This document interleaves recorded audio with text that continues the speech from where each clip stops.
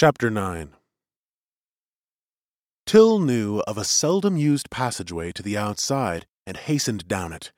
Climbing through leaves and brush at the other end, he looked up to see light in the sky on this placid northern evening. But he was anything but placid inside. There was never a doubt where he'd go, to the meeting place by the stream. He made the trek with a heavy heart, but when he arrived, the stream's quiet murmurings were soothing. Searching for a place to sleep, he remembered what he learned in morning class as a child. "Kierans the world over," said his teacher, "live where they avoid humans, and prime locations are trees. Even if they're not modified, their holes are cozy and protective. Thankfully, our clan hasn't needed them." Till had never climbed a tree. His clan suffered an aversion to heights. "But I need a place to spend the night," he thought. "If they come looking for me, they'll never suspect I'm in a tree." Going to a massive trunk and feeling the bark with sweaty hands, he started climbing, heart pounding, and reached a large branch. Near a junction of trunk and bough, he found an empty hole. He climbed in, tried to get comfortable, and felt his fear gradually subside. "A day and a half until Eric comes. I'll be all right. I can wait." Thus began a restless night in a cavity that would be a haven for a tree-dwelling Kieran. This far north, and at this time of year, most of the night was light or dusky, with only a short period of darkness. That didn't make sleeping easier, but finally Till fell into a fitful slumber, and had a dream filled with quarreling and sorrow. Yet in the end, he reached a golden door.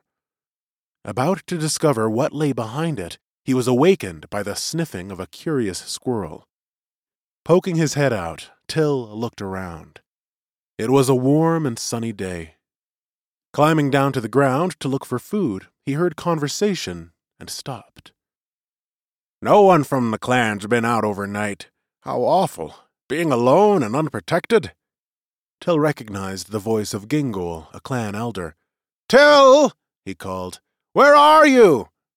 Quickly the lad scrambled up the tree, settled nervously into his hole, and listened. "We'll find him," said another voice. It was Alum, a second elder. "He can't be far. He's an independent lad, but needs his clan. He mustn't see that human again. It's bad business, the worst.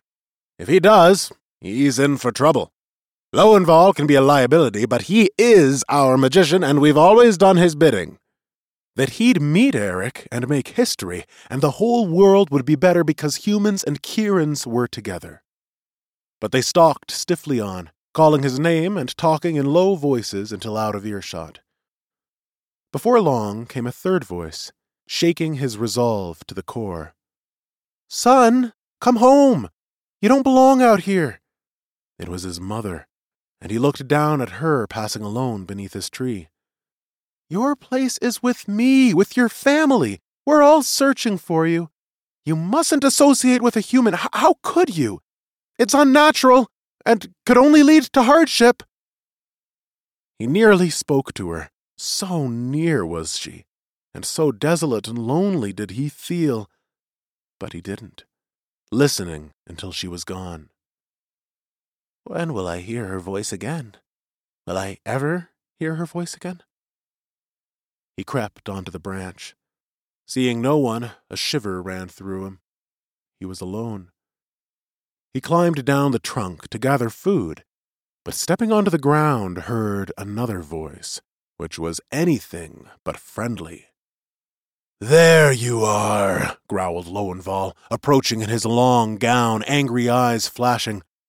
"Why do you place me in such a troublesome position? If you see the human—" Till turned and ran as fast as he could. "Don't meet with it!" shouted the magician after him. "You'll be cast out!" The words rang in Till's ears. Not caring where he was going, he didn't stop until he was exhausted and gasping for air. Collapsing to the ground, he lay there for he knew not how long. Finally, he got up and made his way back along the route he thought he had taken, finding his way to the stream, encountering no one. To avoid being discovered, He stayed away from the place where he and Eric met and spent the day alone, in the evening returning to the tree hole and passing another frightful night. In the morning, he sat by the stream. When the sun was high, he heard splashing and knew it was Eric. He jumped to his feet. Directing his vessel to a landing, Eric pulled it ashore. "Till?" "I'm very glad you came," said the Kieran. Eric smiled. "Did you think I wouldn't?" "I'm just very happy to see you. I've had difficulty." "Very sorry to hear it. Still want to go home with me?" "Yes." "Then we're off." Eric helped him into the canoe. Watching from behind a tree until the canoe was out of sight, Lowenval turned away, frowning, then marched back toward the clan dwelling. "The lad's made his choice.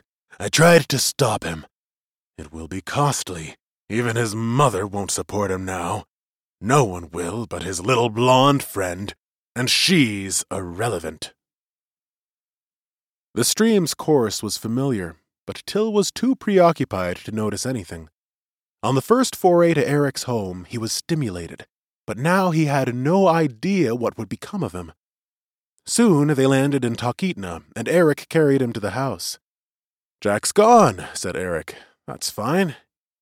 He spent the afternoon discussing photographs of family, the literature on his shelves, and as many other subjects as he could think of. Till said almost nothing, going through the motions numbly. Eric realized this and felt badly for his tiny friend, but had no idea how to change it. He glanced at his wristwatch. It was almost 5 o'clock. "Is it time to go home?" Till hesitated. "Not sure I can," he said, for the first time voicing his predicament. "I'm not welcome." "Why?" "Because you're my friend." "They know about this. How?" "Lowenval reads our thoughts. I tried to hide it, but he discovered what was happening. If I went home, he'd know I'd been with you today. I'd be cast out. Neighboring clans wouldn't take me. They would all be informed." "I'm so sorry this is happening," said Eric. He paused. "Could you stay with me?"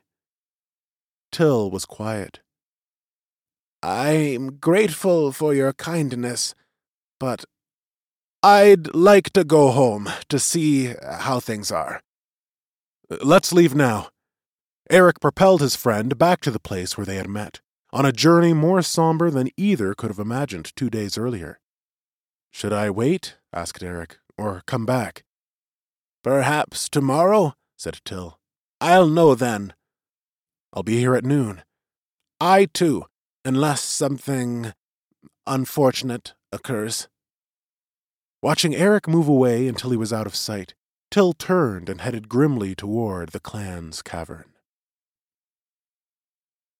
As he stepped through the archway into the great hall, 2 women seized him, both his aunts, each one grasping an arm. "You mustn't come home now, dearie," said Favinius. "You've made your decision," snarled Jostel. "One we can't accept. Now be off with you. Turn right around and go back where you came from." Propelling him back through the entrance, they sent him sprawling onto the hallway floor. He looked back, and they were barring the archway. He struggled to his feet. "May I speak with my mother, or Surrey, or even Lowenval? I've done nothing wrong. I've done what you should. We all should become friends with humans." "You'll not talk with anyone," snapped Jostel. "Be off!" "And you won't be coming back," called Favinius. "Off with you!" Turning away, Till started down the corridor to the outside world. Neighboring clans would treat him no better. The finality of everything was beginning to sink in. "Till," he heard from behind. It was Surrey running to him. "I came another way." She took his hand. "Lowenval has decreed that we not speak your name or allow you inside the clan dwelling. I'll use our secret passageway and bring you food. Perhaps he'll relent?" "I meet the human tomorrow," said Till, taking both her hands. Go back, before you get in trouble. I'll be all right. I'll communicate with you if I can." "I'm very worried." She caressed his hand. "Can I go with you?" "Out of the question. You must go back." Turning, she walked away silently, at a loss about how to help, expecting she would spend unnumbered days with loneliness and melancholy as staunch companions. Till watched until she was gone. Fearing he'd never see her again, he made his way back to the meeting place by the stream. Climbing the tree, he found the hole and passed an exceedingly sad night. In the morning he descended and sat by the stream, half hoping Surrey or someone from the clan would come. No one did. Eric appeared in the canoe. "How did things go?" he asked gently. "I'll go with you," said Till. "I understand." They went by canoe to Eric's home with little conversation and entered his room. Eric picked up Till and placed him on the bed, then sat down in his chair. The Kieran was quiet for a long time. "Thank you for allowing me to stay here," he said finally. "My pleasure," said Eric, glancing about the room. "You'll need a place to sleep, and one thing is clear. You'll have to stay away from Jack. He cannot know you're here. You're invisible, so that shouldn't be a problem, but be careful."